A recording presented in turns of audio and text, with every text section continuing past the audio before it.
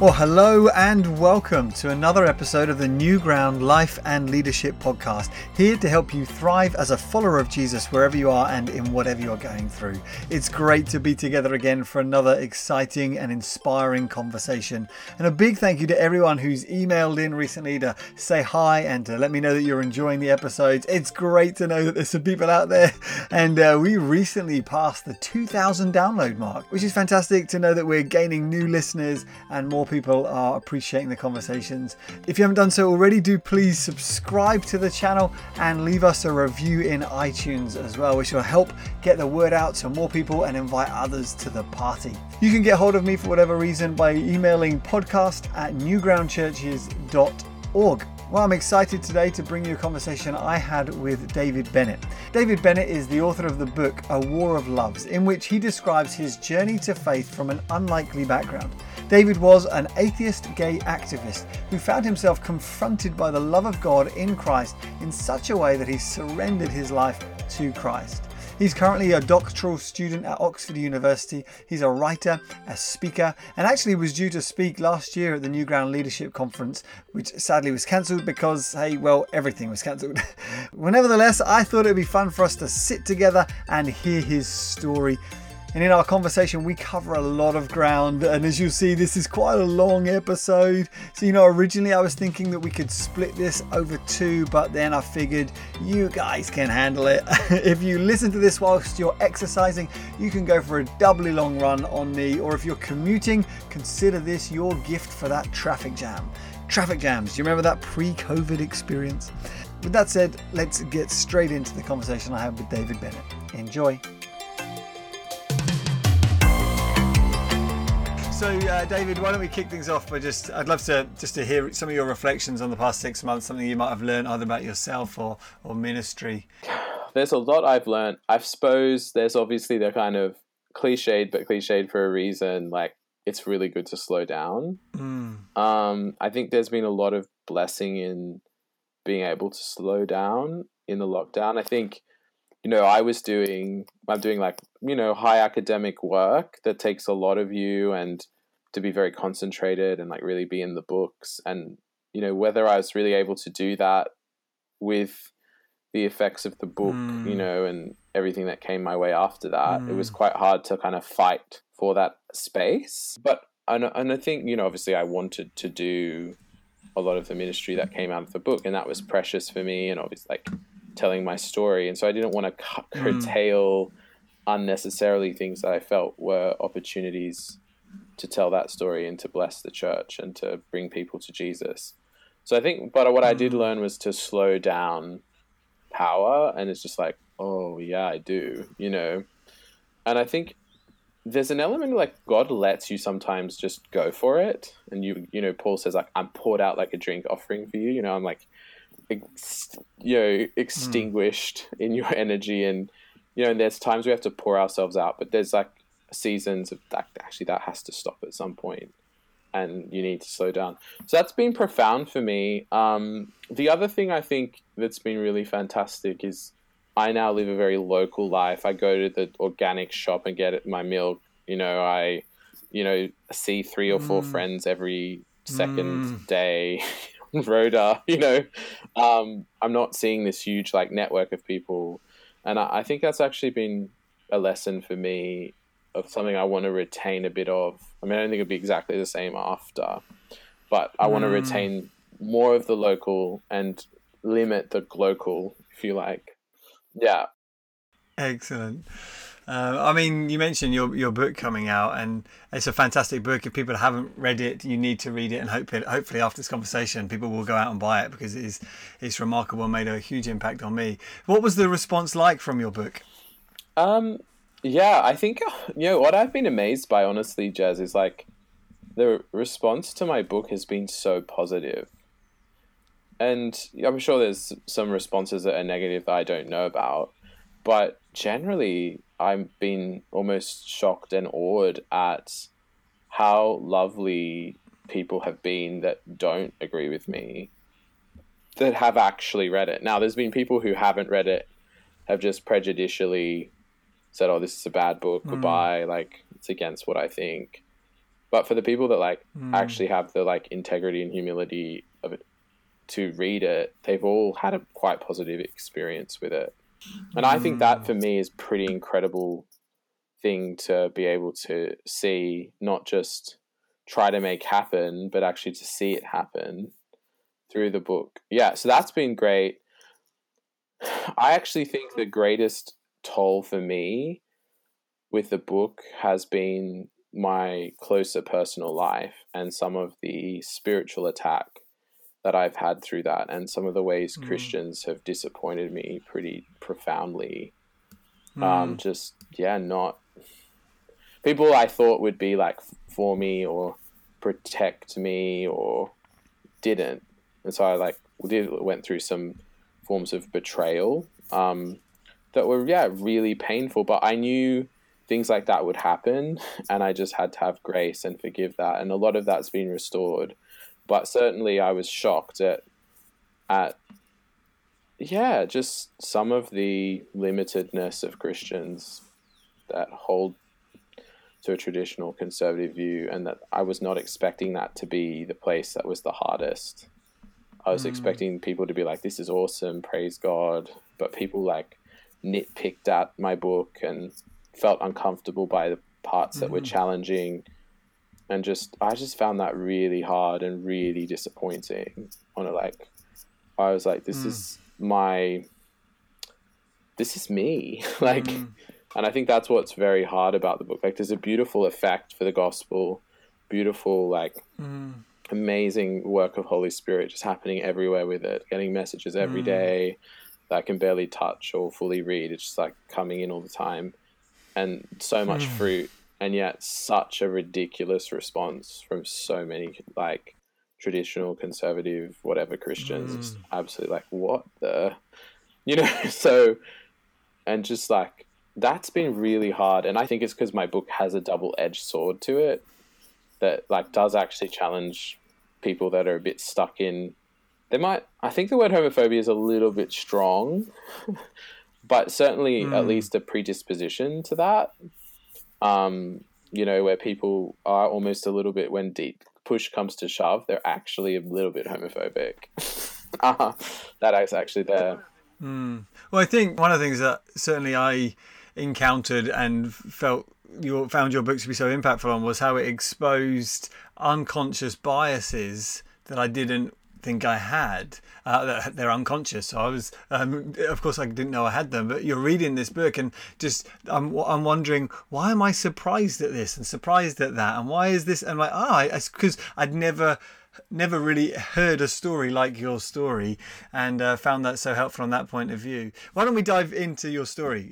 For those who haven't read the book, I guess.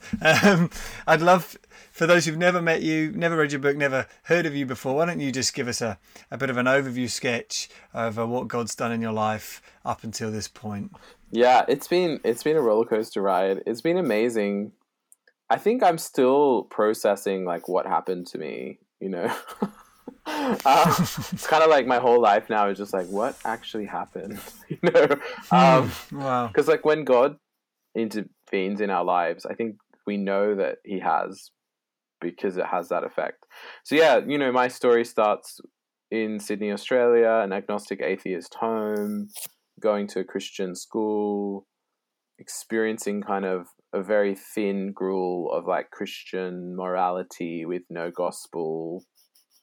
The kind of dry, dead, good news Bible sketches of Jesus that just weren't alive. There's no Holy Spirit. There's like hyper Calvinist, just dead as a dodo.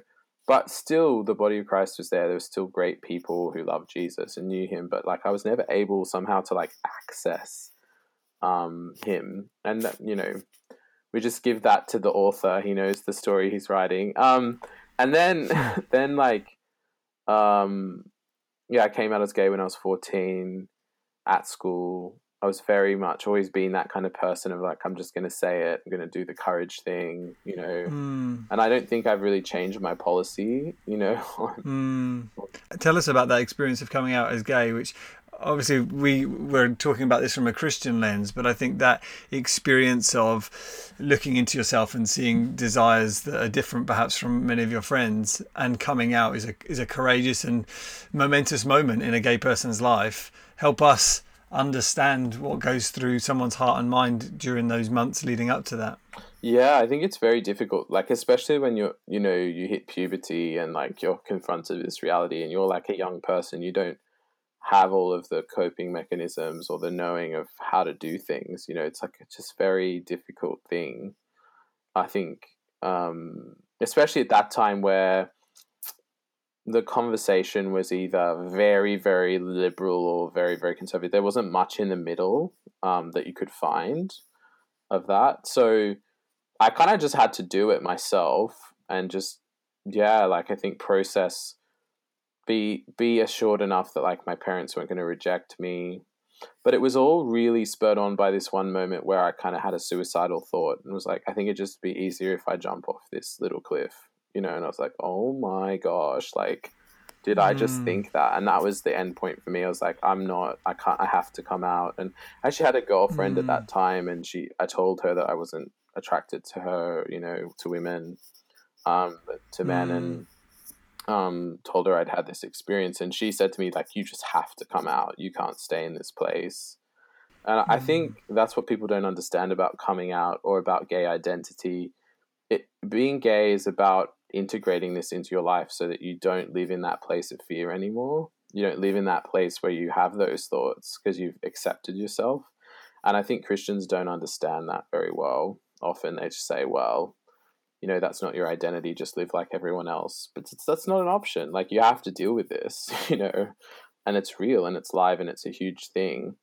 And so, that was the process for me. And then, finding really deep acceptance from my parents, but also my parents going through the process of like, did we do anything? It was more my mom, like, was there anything that meant David was gay? Did I do anything wrong? And not in a way that was like mean, or it's just her, she was trying to understand like why, what it is, why. And I think what I love about the gospel is basically giving me an explanation for why I'm gay. It's one, because I've been created with desire, and desire is a gift first before it's a curse. And then secondarily, I'm also under the law of sin and death. I was born under sin's domain. And so the way my desires are configured are now no longer able to be righteous. And that particular kind of unrighteousness that I have points towards the same sex, rather than opposite, and that I need Jesus to help me unravel that. There's the gift of desire and the fallenness of desire. And do you think that's a more helpful way for parents to think through and understand and reconcile when their child does come out to them as gay? Is, have I, your mum's response, have I done anything wrong? Your response to that is, no, we all have desires, and all of our desires are slightly out of kilter with what God designed us to be.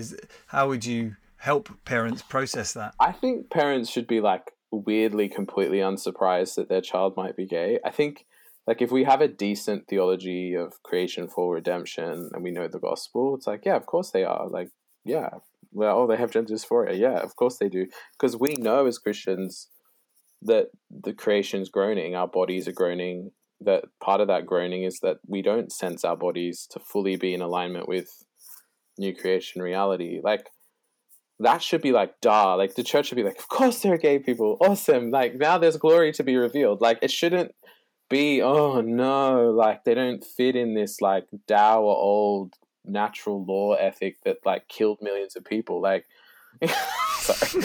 Like, that's not the gospel. Like, that is like a pale excuse for Christian ethics, a pale excuse for the gospel. It's controlling, legalistic, moralistic, denies human flourishing. Like, that is not. Now, there's obviously truths in that there is a natural law in some level, like male and female and creation. I'm not denying that, but that's not where the buck stops. The gospel is much bigger than that. And if we don't understand the whole structure of it, then we are going to create a deficient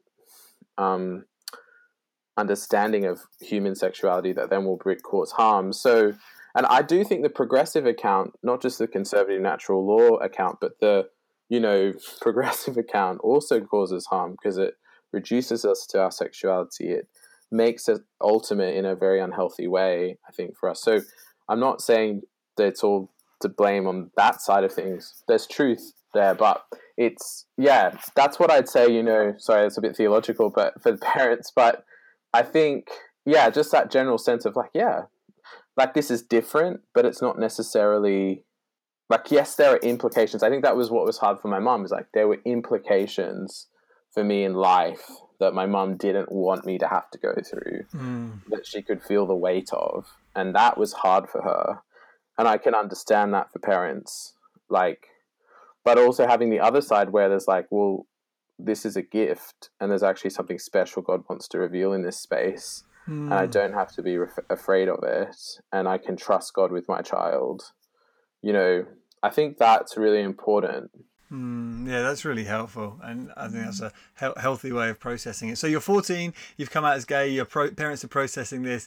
Obviously, in your book, you talk about then identifying as a gay activist. So tell us how you go from there to there. Yeah, so the gay activist thing for me was all about self-rejection.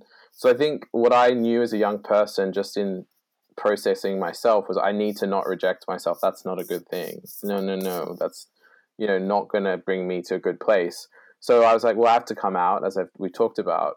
And so I have to reject self-rejection in every sense. And I think what was interesting is that gay activist mentality. I experienced homophobia in a park when I was kissing my boyfriend, and a man threw a stone against my back. And then I also experienced a man spitting on us when we were holding hands, in a Sydney. And that was really difficult for me to experience, and to say, well, I want to remove that, what is causing that. And that's clearly Christianity, So, but what I didn't, I think, understand is that I was still controlled by self-rejection.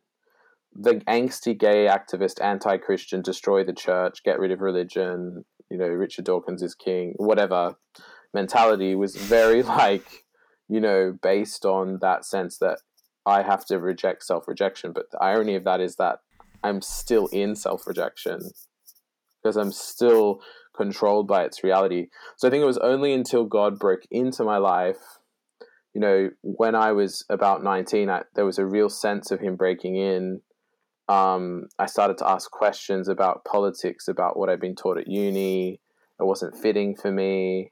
And I remember being in a club in Oxford Street, a kind of alternative arts thing. And I just had this question, what is love? And I suddenly became exhausted with the secular romantic ideal of love, and how that drove my whole personality, and what I was doing in politics. It started to just feel empty, and it wasn't working. And so I asked all these people in a journal to write down their response to that question, kind of semi-pretentiously, and got just this really terrible responses. And I was like, these are people I respect. They're intellectuals. They're politicians. And that's it. I don't want to be part of this. I'm over it. And I just remember, it's like C.S. Lewis says, if you have a desire in your heart that nothing in this world can satisfy, then you were created for another world. And I think it just even goes deeper than what Lewis says, though, because it's almost like nothing can satisfy you, and you're constantly reminded by that. And yet you kind of just keep trying to find an object that will fit it. And that's a really horrible place to be, I think, that a lot of people in our culture, on Instagram particularly, are in. I'm bombarded by it every day. I'm just this is so horrific. It looks so good, but it's so not good. The body obsession and the presentation of image. I'm exhausted by that stuff. I do not want to be part of that. So I knew that at that age, and that was a huge grace. And I think that was the Holy Spirit touching me. And then I had this debate with my uncle at the Christmas lunch table, and he was a Pentecostal Christian. And so I hated him, and I had this very strong view of what Pentecostal Christians were like, that they were culty, that they were manipulative, that they tried to change gay people with his weird therapies, that they had, money issues, and they're just dodgy people. And so, we had a conversation about God, and I said, there's no absolute truth. And, you know, you can't communicate truth with language. I'm studying at uni and this is what's real. And what about all the other religions, etc.? And he said, well, you say there's no absolute truth. That's an absolute truth. And you just communicated that with language. So you just doubly contradicted yourself. And so I think that's the really rich, like, interesting response. I was not expecting anything intellectual from my uncle because he's this weirdo, you know, just totally written him off. And yet that actually spoke to me quite deeply. And then he got into the car after that debate and that disagreement, and he said to my aunt, like, I see the Holy Spirit over David and he's going to be saved in 3 months' time. And then 3 months later, I was in a pub in central Sydney, and there was a young filmmaker alumna from my university that I knew from a few events at uni, and she got her film into the largest short film competition in the world. So I wanted to get that interview with her for the university magazine. And so I had the kind of boldness one night, 3 months later, after having this debate from my uncle, just knew, first of all, felt drawn to this one particular pub that wasn't particularly nice, and I wasn't particularly close to the person who was hosting the event for their birthday. It was very weird that I went there in retrospect, but I just felt drawn to go.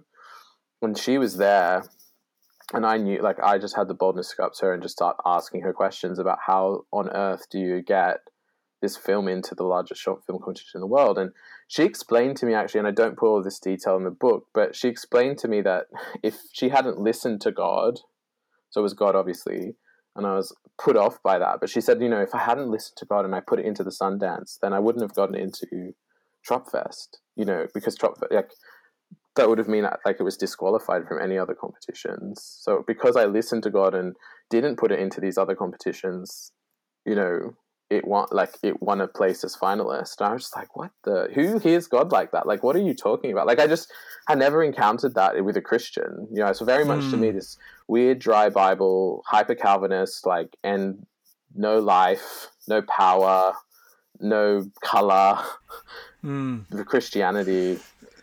So was that was your experience? On the one hand, the hyper Calvinist, on the other hand, your Pentecostal uncle, who you had, as you said, negative views about. But equally, I'm just intrigued. Like, before all this, your experience of homophobia, having someone throw a rock at you, and you blaming that on Christianity. So, you know, where's the dislike of Christianity come from as a young gay man in Australia? Where did you read the Bible, or is it just that's the reputation of the church?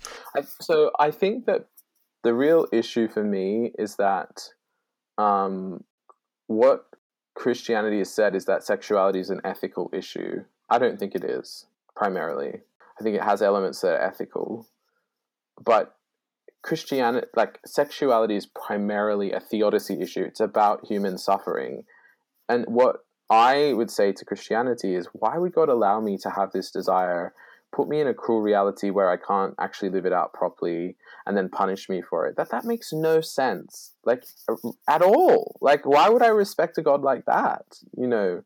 So it wasn't until, and that's what's creating the homophobia, and that's what's creating this horrible reality for me where, you know, I'm stuck in this quagmire. I'm not signing up for that. Goodbye. And I'm, like, not going anywhere near a church. I think that's what most secular people that are gay, that's what they think.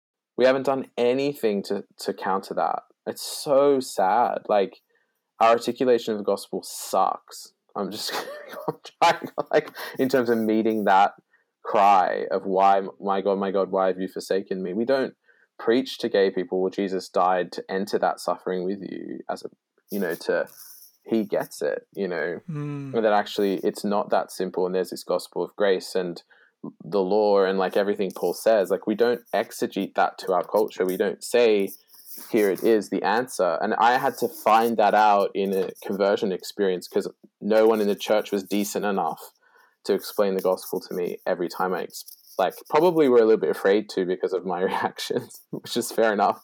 But, like, you know, no one ever just told me these, like, basic things about creation, fall, redemption, about the gospel, about how God meets us in our difficult and sufferings and things we can't explain, and why is it this way. It was always, I can explain it to you, I can give you this abstract theory, this is what you are, I'll tell you, it's an ethical issue. And that just so frustrating. Like, it just doesn't meet someone in where they're really at, in, like, imagine, like, putting yourself in the shoe of shoes of someone who's actually gay, you know, and not just trying to like explain it away as like, well, it was their father, or there was this weird like heterosexual straight-splaining, you know, explanations for why people are gay. I heard that. Yeah, sorry, I'm giving you some spice because we've got to put it on the rice. But yeah, it's like, you know, it's like, I just think that is what was going on for me as a young person. Yeah, sorry. Help me with this again, because you said that quickly and there were some big concepts in there. Sorry. So you're saying that the standard, I like this expression, the standard straight-splaining explanation for what Christianity has to say to gay people is the ethical one, that it's a sin, you need to stop it. But you're saying that's not the most effective way to even think about the subject. What's a better way that you just said there? So we have this fancy word in, you know, theology called theodicy, but it's basically when we give an account for why God allows suffering, you know, as Christians, and then, you know, atheists will say, well, doesn't work for me, that explanation. So that's called theodicy. So it's a response to the problem of suffering. So I think being gay is partially, in a big way, the problem of having a different embodiment that doesn't fit with the norms of culture and society in the church, and even with God and his law, and actually having Jesus come in to that as the response to the problem of human suffering, not as some like easy ethical explanation that says, well, this is why, but here's a person who meets you in it. Here's a person who responds to that and shifts and changes your heart and your understanding, so now you can see it in a different way. That is what needs to happen, not just people given an ethic, they go home and live and have their cup of tea every morning and never work it out with God. Like, it has to be embodied, it has to be incarnate, it has to be entering into that suffering with people. Yeah. So are you acknowledging there then that the experience of the average non-Christian gay person is an experience of suffering? Yeah. Okay. Yeah, I think gay secular culture is constantly trying to say, we flourish better than you, we're wonderful, we're happy, we're gay, here's the rainbow, everything's wonderful. When actually deep down, every gay person is like, why am I gay? And why do I have to go through this? You know, and like, why isn't it just all going to... And then later, like, obviously gay people develop their own response to that and will reject that and say, well, it's a gift and it's beautiful and whatever. At the end of the day, they've gone through that process of feeling not, you know, congruent with how everything's happening. And that's why you get this woke culture and this angst and this anger and this like shut down the churches and the, you know... So we as the church have to actually understand that better than they do. But I think we do, because we have a Messiah that died on a cross, but we haven't actually gone into that story and found the resources to meet the gay community. I suppose that's my passion, is like, I'm not interested in these like weird self-justification things as Christians. I'm just like done with it. Like, I don't want to justify ourselves as Christians. I want to go to those people and give them the gospel and like give them the company in that suffering, and then not expect them to totally get it straight away.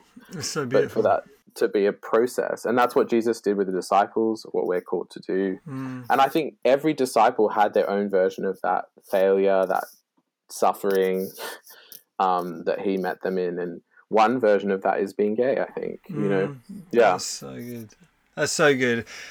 I find that presentation of things so helpful, but I think you're also cautioning people that we mustn't approach a gay non-Christian through your suffering. I need to help you in your suffering, because for them it's a battle of learning to accept themselves and love themselves, even while underneath the surface, you might say, they are living with this experience that isn't, as you said, congruent with everybody else. They know that there's a difference about them, and we don't need to always point that difference out, but instead to see how Jesus enters into an experience and relates the gospel to them. Is that what you're saying? Yeah, totally. And I don't think there's a solution to the law, you know. I mean, the law is good and spiritual, but my gosh, when you're gay, it's a horrendous curse. Like, and no one in the heterosexual Christian community recognizes that. They say, well, the law is good and spiritual. I'm like, yes, it is, but it's also death.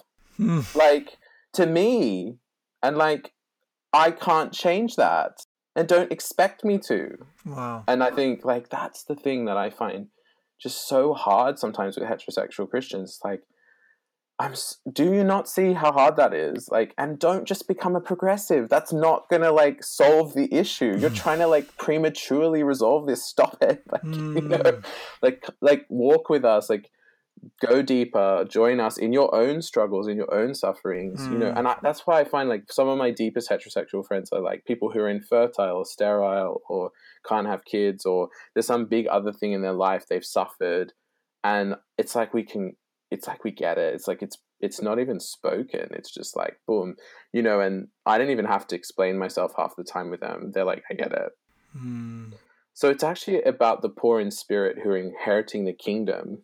And I think this is something I've been trying to say to the evangelical community for quite a while, but they think I'm playing identity politics. I'm not playing identity politics. The kingdom of God is for gay people because they are poor in spirit, because they have to go through this struggle. Not because they merit something higher or their justification is greater. Like, no, I'm not talking on that level. Like, that's one way of the gospel being understood. We're all equal. We're all justified by faith.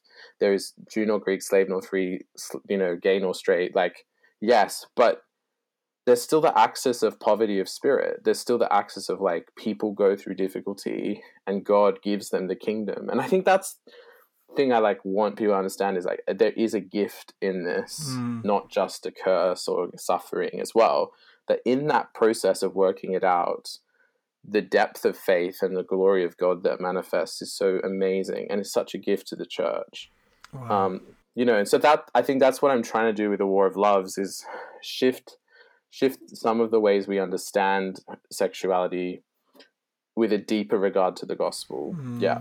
Wow. And I can see totally how, as Christians, we can hide behind the Lord's commands because that keeps us feeling safe. If we fit within the box and we, you know, can keep the Lord's commands and they make sense to us, we can use it as either as a stick to beat someone or as a stick to keep people away from us. Whereas actually Jesus' approach is incarnational. He enters into our experiences and our suffering. And certainly for me, a massive take home from reading your book was the compassion, literally the ability to suffer alongside someone living your experience and see the world through your eyes was a beautiful gift, which isn't a gift that you often get, because you're right, the way I've often been trained to think about sexuality is through the lens of the law and how to help people see that, you know, this is wrong and God's law is good, and that's the lens that we've gone through. Or like you said, the progressive narrative of, you know, it's okay, things have moved on, the Holy Spirit's saying something new to the church, we need to embrace them and change the traditional understanding of things.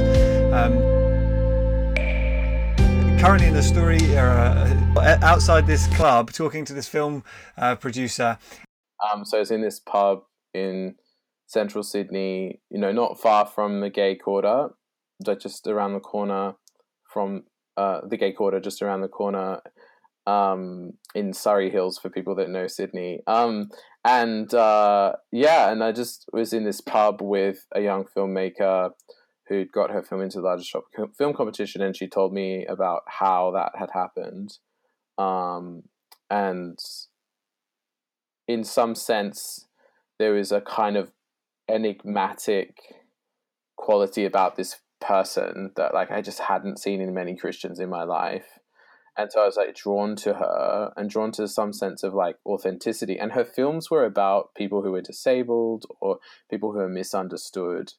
And something also I think deeply about her heart was she really cared for people with different embodiments, or, you know, stood up for people that were mentally handicapped. And I think that really spoke to me. Well, I don't think it was experienced the same as being gay in any sense. Ultimately, there was some overlap in terms of caring for people that weren't understood or were on the margins or not valued by our society in the right ways, I suppose. And her wanting to change that as a Christian.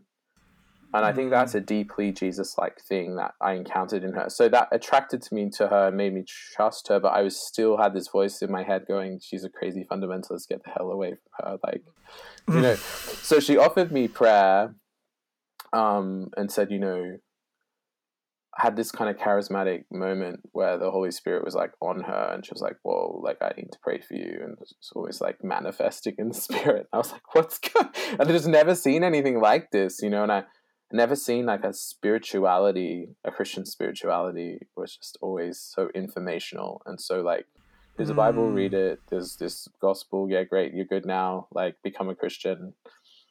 Like, ugh, yeah. So I was like, you know, I understand what people were trying to do in those places, but it didn't. Yeah, there was something about her and just her relationship with God and the power of God, the Holy Spirit, and Jesus in her life. And basically, yeah, she said, like, I just got to pray for you. And I said, okay. And, you know, I'm a good agnostic. You can go ahead, but I don't think anything's going to happen. So good luck, you know. And she kind of prays for me, like, in a full on, you know, Holy Spirit, very free way.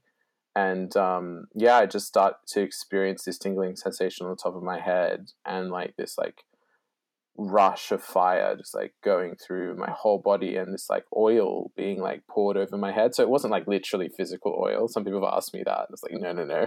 But it was like on, like in and on my body, this like presence like oozing into me. It was very, you know, and you think of like Psalm 23, you anoint my head with oil. And I think, you know, that I anoint my servant David with my sacred oil. So it's like tailored to me as David, you know, like the way that the Holy Spirit touched me and first kind of came into my life.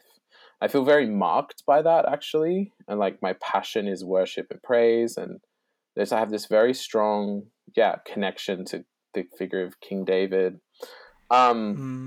Yeah, so that happened, and then I heard this voice say, "Do you want me?" 3 times, and this as that I said yes to that voice, then I sensed this kind of veil over my heart, like a thick darkness, and this pinprick of light just like go all the way like to the deepest point of my being, and then this breath like entering my like place that wasn't even in my, like, I don't know how to describe it. It was like deeper than my body is deep. It was like, you know, we say, you know, deep cries out to deep, you know, that there's this place within us that's designed for God's indwelling, and he opened that and he made it alive, and I was suddenly like filled and indwelt by God, and I could feel the difference, and it was like, whoa. And then I had this voice say to me, you know, do you want will you accept my son Jesus as your Lord and Savior? And that was that felt like this spiritual war over me like was happening. Like I really felt this like almost, and then suddenly my mind was like, well, why would I choose that side of things? Like that's darkness, but that side's light. Like just that suddenly all made sense to me. And so I was like, yes to God, to that offer. But my mind was saying, you're an atheist gay activist. Like, how could you say yes to that? You know? So it's an incredibly interesting, like, extremity of experiences going on in me all at one time, and very intense, like mystical Holy Spirit power, love. And so when I said yes to that, then the love of God was just poured out on my life, and I just wept and wept, and it was a different kind of crying because it wasn't emotionalism, it was like inner healing. And you know, even you anoint my head with oil in the Psalm 23 is about actually the flies and horrible things that get into sheep's minds and their faces, and that clearing that off and protecting them from that. So it's always felt like a deliverance from deception, you know, and a deep, you know, truth like flooding into my life. So then I went home, my mum was waiting up, and she'd heard about this prophecy and become a Christian, you know, that word from my uncle that I talked about. And like I'd been really angry with her, and there was definitely a conflict between us when she'd become a Christian, because she wasn't, you know, right up until the age of about 16, 17. And I felt like she'd chosen God over me because God couldn't exist if I was gay. That was the, you know, basic thing. And so I walk into the house and I'm like, I'm going to have to eat my words, you know. And she's just waiting there, kind of like, it's been 3 months. It's, you know, March 2009. It was December 2008 when I had the debate with my uncle, Christmas lunch. So, it was just amazing. And so I told her basically I'd become a Christian, and she was just absolutely amazed. And so that's how it all happened. That night I went to sleep, and I spoke in tongues in my sleep, like just crazy, like relentless, like Holy Spirit experiences that actually had nothing to do with a church collective context, which I think was actually good for me because it convinced me of the reality of the Spirit outside of just church and what church does. And like I know the Holy Spirit in my own way before I even entered the church. So that was really amazing. And I think now I look back at the Holy Spirit's work in my life and even speaking in tongues in my sleep, and I know that that's actually a sign that I'm included in God's covenant. And I think as a gay person, that's like incredibly important at a certain stage, that you're included, not because you did anything or you understood your sexuality correctly or you got it all right, which is an incredibly difficult thing to do, but just because God has done that in Christ, and that Jesus took on a humanity that is your humanity, too, not just everyone else's humanity, but like what you've gone through. Yeah, and you mentioned that in the book as well, the part of the draw and appeal of the LGBT community is the radical inclusion that you feel when you're part of that often sadly is lacking in the church community. Was that a big part of the next steps for you, the challenges then between this community that you felt radically included by, and then this God that you now felt radically included by, and then having to almost try to marry the two? Can I still remain included by the LGBT family that I'm part of, and also included by God? What happened next? I mean, it's a remarkable story. And I think when I read the book, your friend, the filmmaker, I just thought to myself, that's a good day for a Christian. To be led by the Holy Spirit to pray for someone and to see that kind of response. I was like, oh Lord, I love that. So I think what I discovered was that all these communities, the gay community was failing me, because as soon as I mentioned any hint of wanting to be Christian, then I got rejected. And they were basically exactly the same as the Christians, if not worse sometimes, And so I was like, there isn't a real inclusion in any of this, because because I actually think the only time you really have true inclusion is when, you have God involved. And even then it doesn't always work, as we know in the church. So yeah, it was ideologically ripped off inclusion that I experienced in the gay community. And as soon as I changed or had a different value to them, I wasn't included anymore. I wasn't given privileged space. I wasn't given power. I was like ignored and seen as a threat. And so that's deeply hurtful. And that was a whole other grief I went through at the same time as going through the grief of the church just having no idea what it's doing. And just having to live in that is incredibly exhausting. And there are days where I'm a little bit more egotistical. I'm like, Lord, I really deserve a big palace in heaven. Like that was freaking hard. And God's like, sit down, David. Having a joke with him. Like sometimes I think about these experiences. I'm like, but everyone goes through things. Like it's not just gay people. I don't really think that. I'm just joking. But these are hard things, and yeah, so that was experiencing rejection from the gay community, especially when I became celibate. But even before that, just even the fact that I was like, I don't want to have sex before marriage, or even those things, people in the gay community are like, what, and I was rejected or seen as weird. And then in the Christian community, I'm like, oh, I'm going to be celibate, and they're like, oh, that's weird. Ugh, yeah, way to reject your own Messiah. Great. It's like, how Christian are you? Yeah. So it's like, it's just, and I still experience that. I get gay splained, straight splained from every angle. So,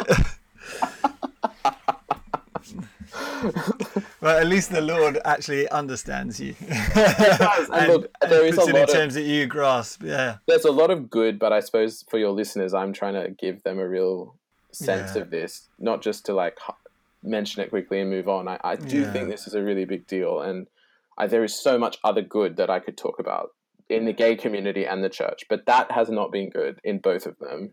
Yeah, and I think it's really important for people to hear, not just pastors who have a responsibility of pastoring and preaching, but actually the responsibility on every person within the body of Christ to not just leave it to the leaders or leave it to the others to talk about these issues, but actually to enter into someone's experience and suffering and to love them where they're at and to include them. And I want to come on to, because you picked up then that to your gay friends in the gay community, you talked about your desire to be celibate until marriage. And I know from the book, becoming a Christian, it's not as though you then became a conservative evangelical overnight.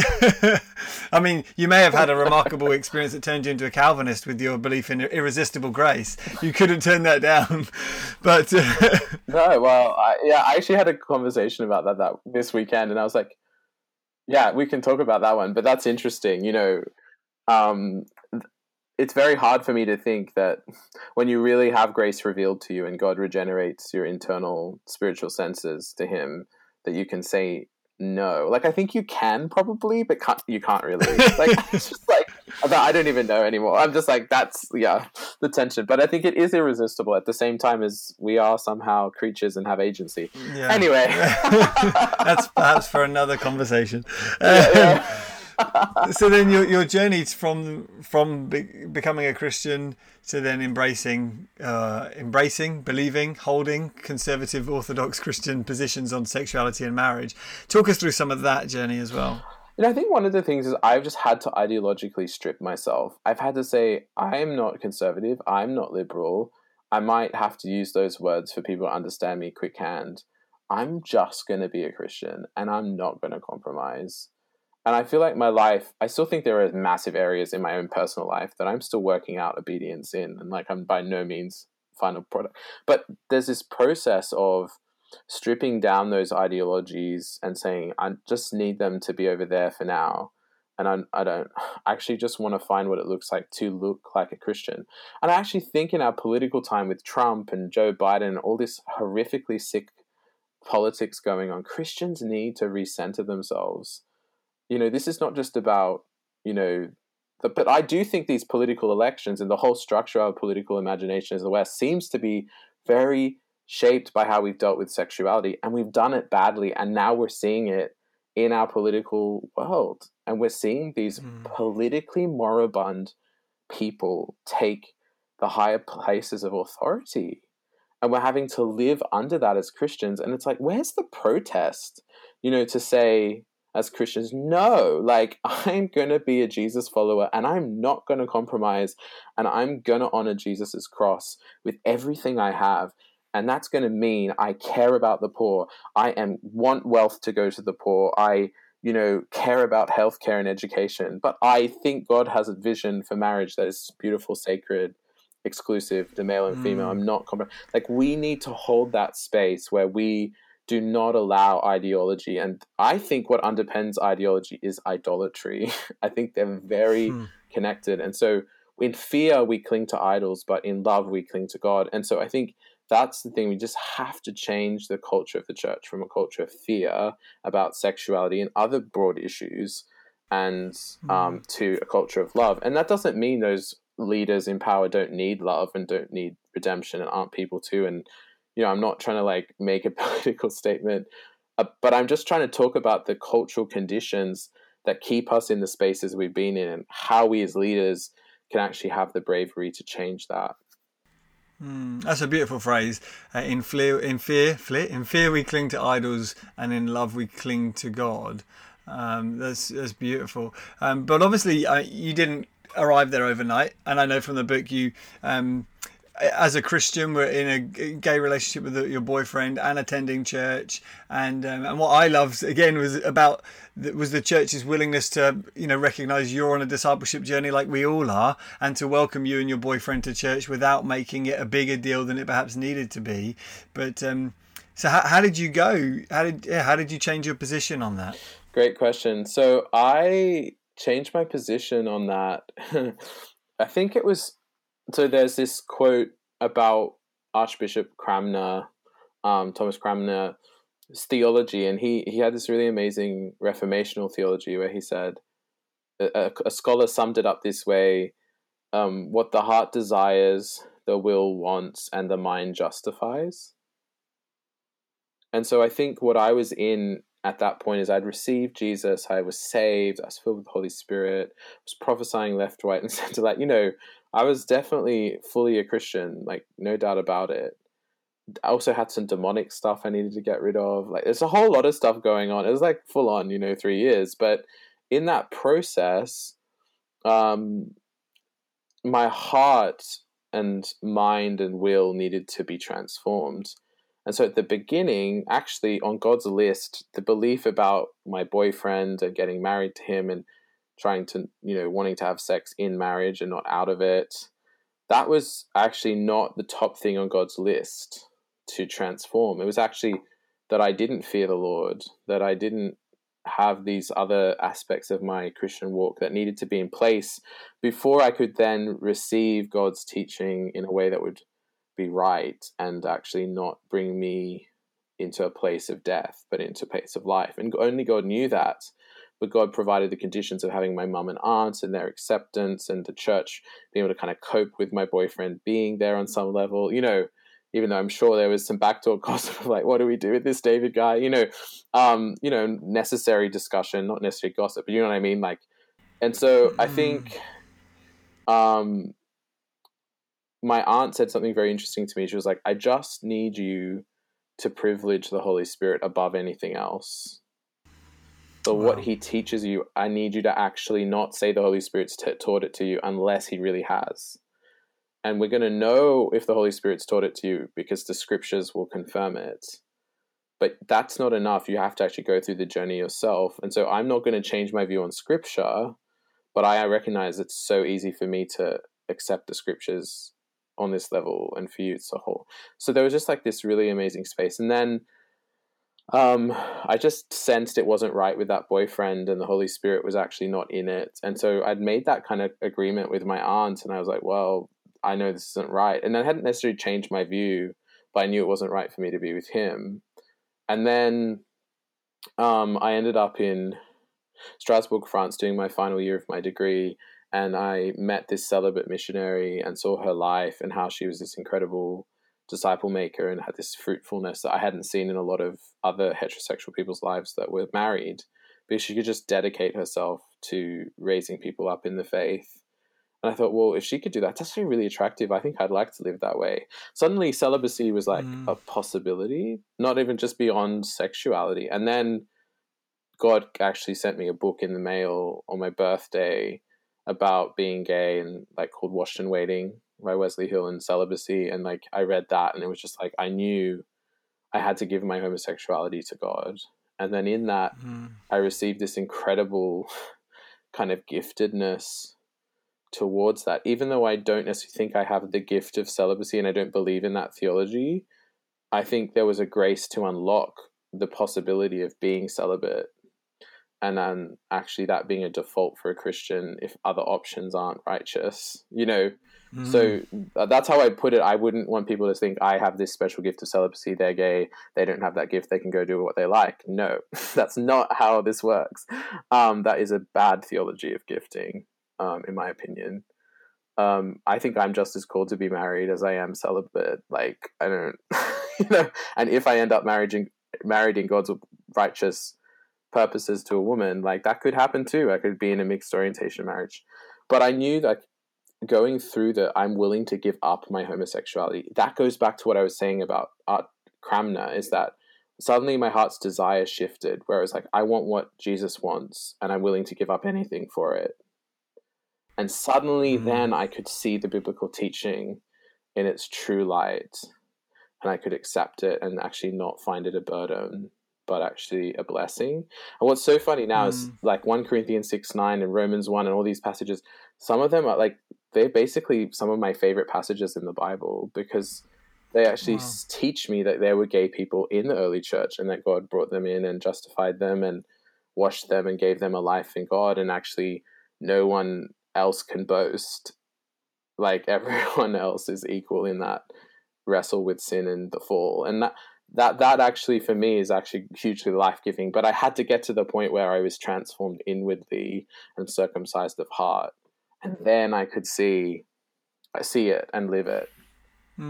So what would you say then to a pastor or a member of the church who happens to be there in church, and a gay person comes in with their boyfriend or girlfriend and sits as part of the congregation? Often there's an anxiety in Christians or as pastors to think, I need to address the sin, which is strange because we don't approach many other people in our congregations with that mentality. What would you say to people like that? Because if the fear isn't, what's behind the fear of I need to address this is, this is a really big deal, and until I've talked about this, it's really hard for us. I don't want them to think I'm hiding something from them or hoodwinking them into church or something. I guess, what would be your advice to people in church, pastors and otherwise, on how to welcome and love and receive people who are gay in their church? I think just align yourself with God. Just keep aligning yourself with God. It's like my aunt said to me, just privilege the Holy Spirit. Do what he tells you, and we know it's going to, the same thing for a pastor in that situation. Just don't do it out of you, do it out of him. Don't go with your response, whatever it might be. Oh, we just need to accept them and love them and never talk to them about it. Or we need to have a conversation. This isn't appropriate. What are the congregation going to think? All that stuff, that's not God. That's not how he operates. He is so different, and just let him be holy, let him be different, and let him show you his heart, and then act in that. And if you do that, it will bring life, but if you act in your fear response or your fluffy, let's make it all easy, nice, and, there's no problem.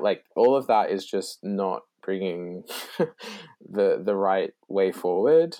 And I think also just treating them as treating them normally, and I have a friend who's a priest and he's traditional on marriage, but he actually loves giving counseling to gay married couples or gay couples that are thinking of getting married in the legal sense, and he just loves it. He's just some of my favorite things, because I'm able to enter their life and bring some gospel influence that they've never been given because they've always been rejected. They never felt like they could. And actually, I just think that's so great from someone who holds the same view that I do. And I was like, that's awesome. I think that's such a good model. I'd love to come to your wedding. I don't necessarily agree with everything. I have a different view, but gosh, I'd love to be there, and share life with you. And I think this is the thing of the nature of gay relationships. I think gay relationships still have goods in them. They still have things you can celebrate and value and see, as they journey in Christ. And, I think it's, as I said, we're all at a different stage. And in that process of our heart and our will and our mind being transformed to the point where we can actually see the teaching of God and then respond in obedience. And you just don't know where someone is on that journey, And you may have some people that know it's wrong, but are still bucking against God's teaching. And that's a hard thing. But then you just keep saying, well, you're welcome in this church, and we're going to work this out together, and we may end up in different places at different points, but we're committed to Jesus, and that is the basis of our existence in the church. And if you're ever not committed and you don't want to follow him anymore, you're welcome to leave. I'm not trying to keep you here, but if you want him, he comes first. And I think that being the basis of the pastoral relationship, and they're going to come and say, well, I read this book and it says this and and you need to read it. And it's okay, yeah, I'm interested in looking at some of these things, but I'm still pretty, convinced that Scripture is our authority, and there isn't going to be anything in New Testament or Old Testament scholarship probably that will ever revolutionize this field. It's pretty set in stone, like what the text says. Yeah. As much as scholars try to change, to find different angles. Yeah. Because I think that's what I observe from the average Christian in the church, so to speak. I notice, on the one hand, people, they're becoming more and more afraid to talk about their faith because of the fear of being, labelled bigoted or homophobic. But on the other hand, we're becoming destabilised in our foundations, in our attitude towards marriage, because some churches and Christians are changing their theology on it. And so some Christians are kind of watching from the sidelines going, am I soon going to be allowed to acknowledge gay marriage? Or am I, because that would get me off the hook of being accused of being homophobic. Phew, thank goodness. But I think underneath a lot of Christians, there's a fear and a concern. How can I genuinely say that the gospel is good news for my gay friends when their charge against me is that it's really not, and I'm going to be accused of denying them a fundamental human right. What would your encouragement be and response be to some Christians in positions like that? Well, I think there are two things. If what the kind of scenario I talked about with human suffering is true, then I can understand that response. But that's a misunderstanding of the gospel, because if the gospel says what it does, and as we've talked about previously in this podcast, then our sexuality isn't necessary for human flourishing. Therefore, it's not a fundamental human right. Like, I don't need to have sex to be whole. I don't need to get married to be whole.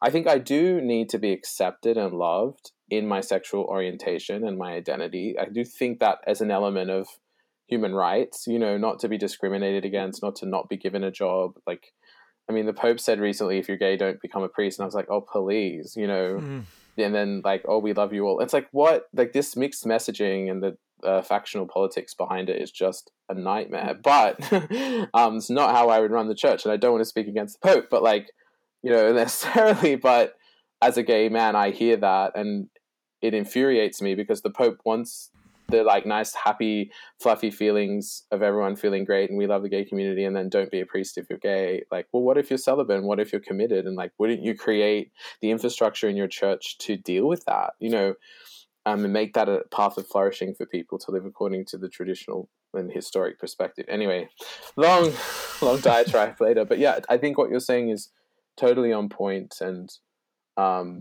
there really is a need for a new way. And I'm just hoping my book can be a tiny little pebble in that slingshot towards a Goliath, Wow. and I think it has become a Goliath, but God knows what He's doing, and it's sometimes hard to see that when you see this Goliath of hatred and prejudice towards each other, gay and Christian. Yeah. But I think there will be a response from God, and He will tear down that wall. And actually, when I first became a Christian, this girl prophesied over me in a park that I would be like a golden chisel put into the wall of like this hatred or this like thing. And I saw like Christians throwing weapons at it and gay people throwing weapons at it, and the wall just getting bigger and bigger, like more and more divided. And then just like I was this tiny little like almost nothing and just inserted in this wall, and it just started to crack. And I think God's doing that with lots more people than just me. I'm one of many more that are about to come, of children of God that He will bring forth, that will do the work of breaking this wall down. And, so I just trust God. I think we need to trust God with those big and scary things like the division and the woke cancel culture that we're in. But yeah, it is really hard, and I don't have all the solutions, but all I know is we don't have a choice but to go deeper. And I praise God for Him pushing us deeper. Yeah. Wow, that's really beautiful. And what I love about your story as well, and even just the way you talk now, there's a real synthesis or partnership between word and spirit in your life. There's a there's a deep concern with what the Holy Spirit is saying to you on a subjective, personal level. But as an academic and intellectual, clearly, you're very concerned with truth and Scripture and God's word. And do you think that's a fundamental part of what the church needs to mature on this issue? Is that we can't just say the Bible says without the Holy Spirit inspired grace that comes from that, and also responding to people in the moment. What would you say on that issue? Absolutely. I mean, there's a lot of people who've talked about, I think even Kathy Keller, or I'm not sure exactly who it was. Sorry, it's a bit fuzzy in my memory. I think it might have been her. But saying, I think the next revival will come through gay people who are who believe the Scriptures. And I think the reason someone might say that is not because gay people are special and they're like too much of like identitarian politics. Well, we are special, but you know what I mean? It's like, not like straight people aren't involved, but it's because we're forced to go deeper into the Word and Spirit, And so our almost stubborn refrain, like, we are not going to compromise the Word or the Spirit, is going to be powerful. And I think that's powerful in every person's life, but it's almost like that conundrum of being gay and Christian forces you deeper into that reality of Word and Spirit. I think I found it quite sad when I see very, very hyper Scripture or very hyper Holy Spirit, and it seems like the hyper Scripture people become dry and condemnation based, and I just look at them and I go, where's the life of God? And then the charismatic, well, like, oh yeah, be married, it's fine, like, we're moving forward. I'm just like, no, that's not from God, both of those, like that. And, you know, in my debate with Brandon Robertson, he said, you know, he's a gay pastor, he said, you know, the Holy Spirit's showing us new things that don't have anything to do with this oppressive tradition of Scripture. And that's where we're going. If we follow that hyper Holy Spirit, not that I'm saying you can't have intense experiences in the Holy Spirit. Like, of course you can, and that's awesome. And I have had so many, and they're so important, and they change you. But if it's without Scripture, there's no way of testing the Spirit.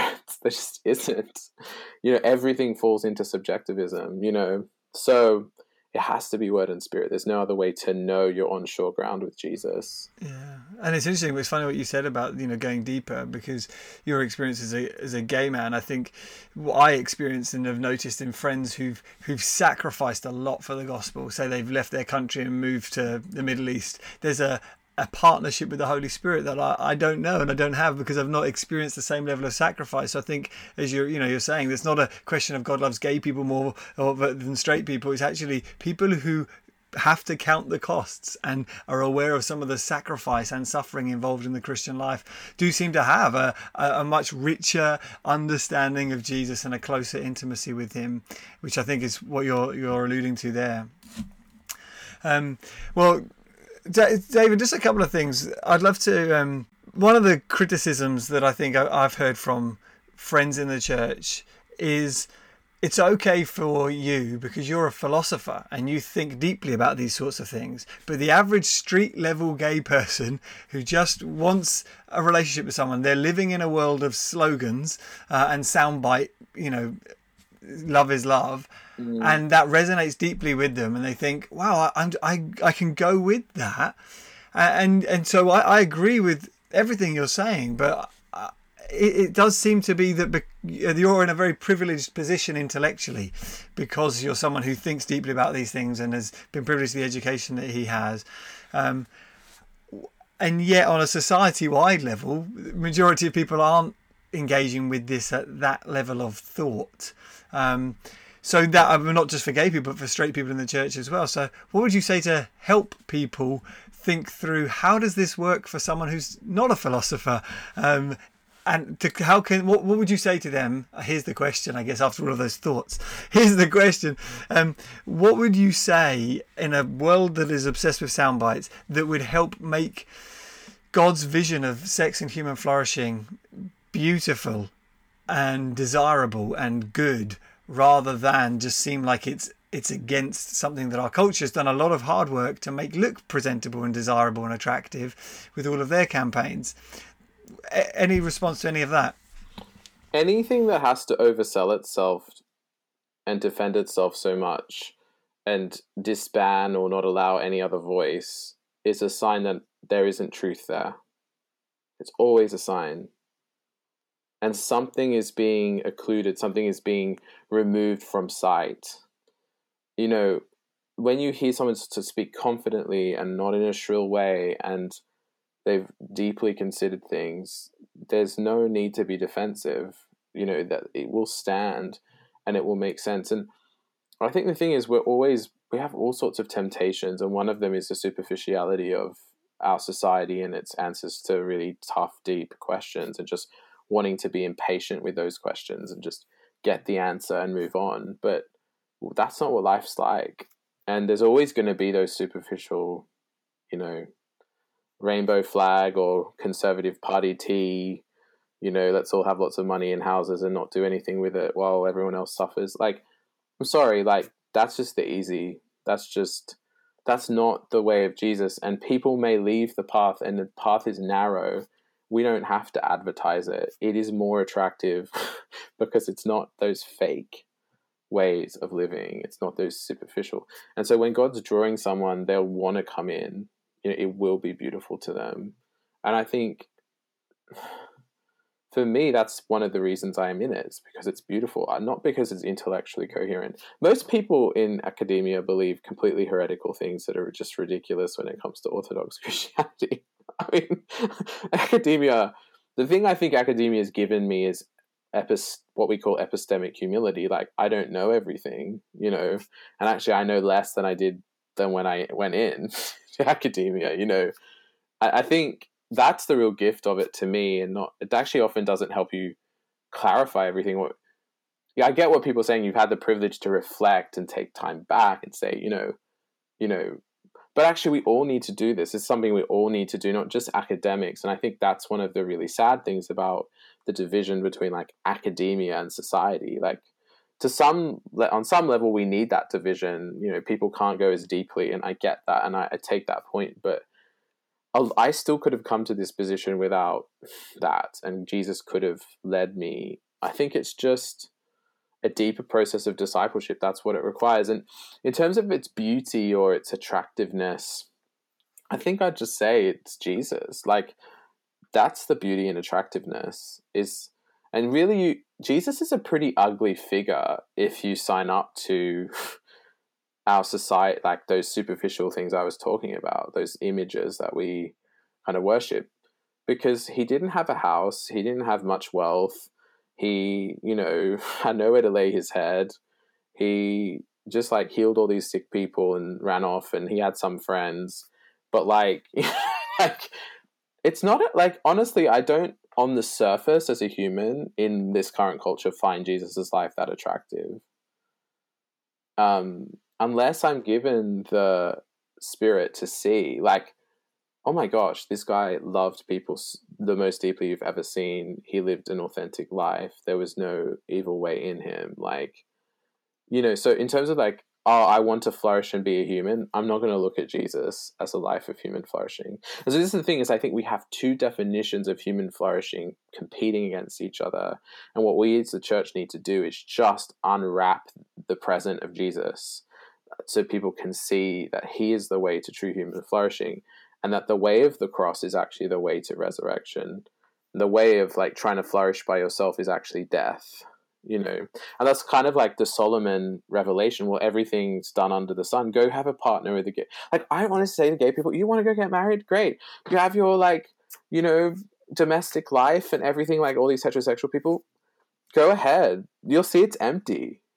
Like, that's not going to fulfill you. Like this other version of human flourishing is the way. And I'm not necessarily saying there aren't goods in those other experiences that aren't compatible with living the Jesus way. But ultimately it's a cross. It's an exclusion from good of some kind to actually witness to the greater good and receive the greater good. And that's the cross. It is actually more beautiful once you see it. But yeah, you can't make someone see that. It's something that I think the Holy Spirit does and shows us, and once we see it, we see this greater way of flourishing, So for me, it's like, I want to say, just present that as it is in the gospel, and people will find it beautiful, and the Holy Spirit will do the work to reorient people to live in that way. And I love what you said about if you have to oversell something, or if you're defensive about it, it's an indication that it's either not true or you don't understand it yet, because you're absolutely right. I think it's just sharing my own faith. I become less anxious when I just lean into it and believe it more. Like I wrestle with the doubts and the concerns I have personally, privately, but I think there is an anxiety and an anxiousness in the church when it comes to feeling the need to sell the gospel and compete with the advertising slogans, and then sell the Christian lifestyle and sell the best life of following Jesus. And I mean, you've said it. I talked to Andrew Bunt in our conversation on trans, and he said very similar. Like, I'm not saying this will make you the happiest, because actually following Christ is a path of suffering. But actually, what you've pointed out, the Christian life is a cruciform life. You die in anticipation of resurrection. And Christians need to perhaps embrace the fact that we believe life is ultimately a comedy. It's shaped like a smile, and you go down and then you come up, rather than a frown. You have your best life now, and then it all ends in death, and so therefore max pleasure before you die. Yes. David, yes. I mean, it's so good. I want to ask you a question that I may cut from the tape, because this is just a personal question I've thought about. What do you think how do you think Christians and the church ought to feel and ought to have responded about with the redefinition of marriage and the same-sex passing of same-sex marriage? Was the church right to lament it? Should the church have fought it harder? Should we have recognized, let the world judge the world, we just need to let this one go, it's okay? Should we as Christians insist on not even calling it marriage? What would be some of your reflections on how the church and Christians are supposed to even feel about the state's definition of marriage? So this is a really good book that was written by someone called Augustine. I have Augustine tattooed on my arm, so I'm a big fan. Yeah. I think we need to read this stuff. So that's the city of God you're holding up. Yeah, okay. Because this is the same question that Christians have always had. We have so many resources at our hands. We don't do anything with them. And as evangelicals, we're particularly guilty of this. We don't read Christian history. We don't look at the story of our brothers and sisters in similar states of time and history and how they dealt with the same question, because there were things being passed in law that didn't accord with the gospel. And so how do you live in the city of earth as the city of God? And that question is just one that you just have to answer as a Christian. You have to just spend some time investing in. And Augustine's the place to start, because he hatched a very profound vision from the roots of Scripture and what Paul said and what Jesus said and the New Testament said and the Old Testament said, and gave us a whole way of doing this. And so he says, there are times where we can agree on goods with the city of earth and we can politically work together with the city of earth. And there's times where the city of earth are going to disagree with us and we're going to clash. And almost some Christians are called to the clash and some Christians are called to the joining. And and I think God has variously designed it that there are people who are called to differ with the city of earth and say there's a different way we as Christians want to go. But even if there's a different way we're called to go, we still have to be here with the city of earth, non-Christians, people who don't want to live with Jesus, and we have to relate to them within the government. And then other Christians who we would think are compromised are not living in the fullness and are actually gone with the city of earth and are compromising their pilgrimage to God. And we have to learn to relate to them too within the polity of the church, And so I think for me, it's a complicated question, but that God, through the body of Christ, through the church, in our separate vocations, will answer that and work it out if we just do it with him. And I think there are people called into politics in different spaces. And I think what really disappointed me was Tim Farron's response of just not really having given this question enough consideration as a politician. And this kind of crisis in him. As much as I love him as a brother and bless him, and it's such a difficult thing he went through, I just think there are ways to having responded to that if you just had done a little bit more depth of research and just not having this crisis of do I think gay sex is a sin? I mean, that's that I would say something well, for me as a Christian, I have a different sexual ethic to other people, and that's okay, and I can still lead a party, and if I can't, then where is liberal democracy as a liberal Democrat? It's gone. So you can't even be a liberal democratic party if you don't have that. If you don't have people with different opinions respecting each other. Oh. So for me, with the question of gay marriage, it was very interesting in Australia because I was asked. So in Australia, it wasn't just passed through Parliament through a kind of consensus in a political party. It was passed basically first through a plebiscite where they asked everyone, what's your view on marriage? What do you think marriage is? And so when I was asked that question as a Christian, I had to say, well, I'm part of this other trajectory as a pilgrim. I'm not going with the city of earth. So I think marriage is this. And before God, in my conscience, had to say what I really thought marriage was. And I don't think it's between two men or two women. Simple. So I voted no. And however unpopular that is, or if I go through persecution because of it, well, so be it. I'm not going that way. Now, if my government decided that they wanted to go a different way and there was a consensus that actually gay marriage is this, then in some sense as a Christian, my role is to accept that, but still to say, but I'm going in a different way as the church. And I think the thing that's really difficult for me is the Church of England, because if they compromise on this, what they are opening up is an area of destroying the identity of the church as a different community that is on the way to a different city, a different existence. And they're destroying that witness because, yeah. And so that for me is why the church has to be a place where gay marriage isn't permitted. And we're already seeing the Episcopalian Church is going to be completely empty by 2050 because there is no existence of distinction. You're living as the city of earth. You've lost being the city of God, and it's over as soon as you do that. And that's why gay marriage is so contentious, because it has that power, you know, and it's killing the church is dying.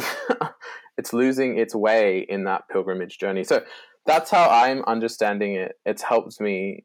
I think Augustine, just reading him, has really helped me navigate the difficulties, and also being able to then reach across the city of earth and say, we understand why you love marriage, and we don't want to keep it like from you, like, and respecting gay couples and gay married couples and stuff. Like, that's important too. So it's the crossover, the double-edged sword of Augustine's political theology that I think is what we need to develop as a church, of both making peace with the city of earth but being completely distinct from it.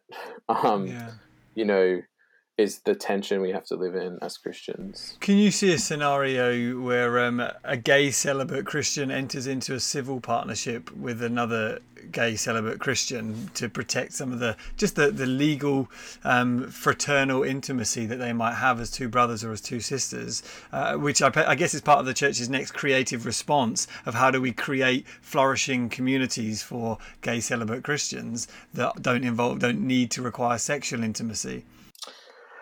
I think my problem with celibate gay partnerships is, and I've copped a bit of flack for this, but I just don't think they're pastorally very viable in a separate unit. Like, I don't think that can function exactly like a heterosexual family or a gay union, because you need almost...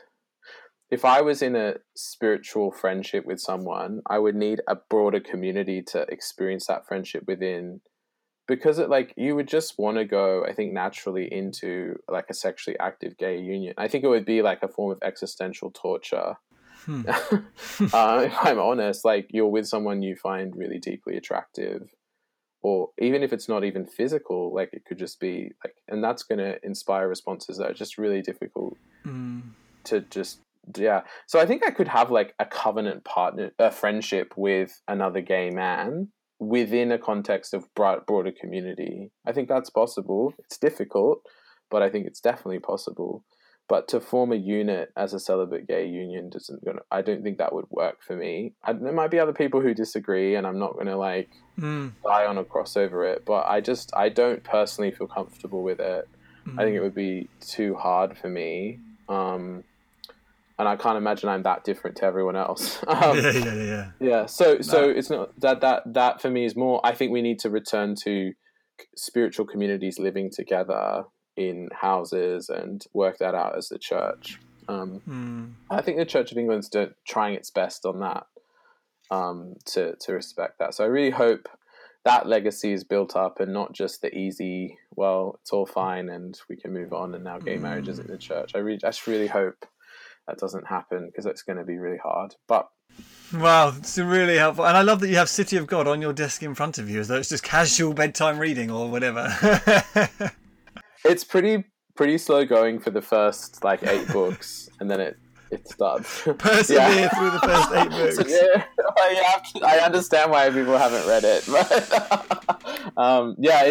it's just really helping me, because that's what I'm doing for my thesis, is kind of thinking through Augustine. And of course, Augustine wrote at the time that the Roman Empire was collapsing, and many people are prophesying the collapse of Western civilization as we know it. And so as Christians, we do find ourselves at an intersection between the end of a previous era, for better, for worse, for, and the pandemic's probably exacerbating that and speeding that effect up more. We're at the end of an era, at those crossroads, and needing to examine ourselves and ask these questions of Christian faithfulness in a changing culture. David, it's been such a privilege to be able to talk to you, and I've just fired questions after questions. You must be exhausted. I'll let you go and lie down. No, it's good. I find it stimulating and edifying. So thank you so much. And Jazz, I'd love to, let's try to get, a coffee or something. I've got so much I can learn from you. I would love that. Well, I hope you enjoyed that conversation. I know I certainly did. Well, friends, in a couple of weeks' time, I'm looking forward to bringing you a conversation with Henk and Une Kirsten as we discuss the Christian life and parenting, remaining faithful over many years and trusting in the purposes of God in our day. About a year and a half ago now, we attended a New Ground Leadership Conference that they both spoke at. It was such a moving and beautiful session. I thought it would be fantastic to get them onto the podcast to try to relive some of the wonderful things that they shared in that session. Here's a clip from that podcast to whet your appetite.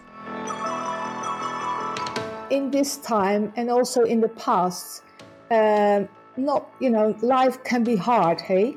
And life can be different than you think it should go.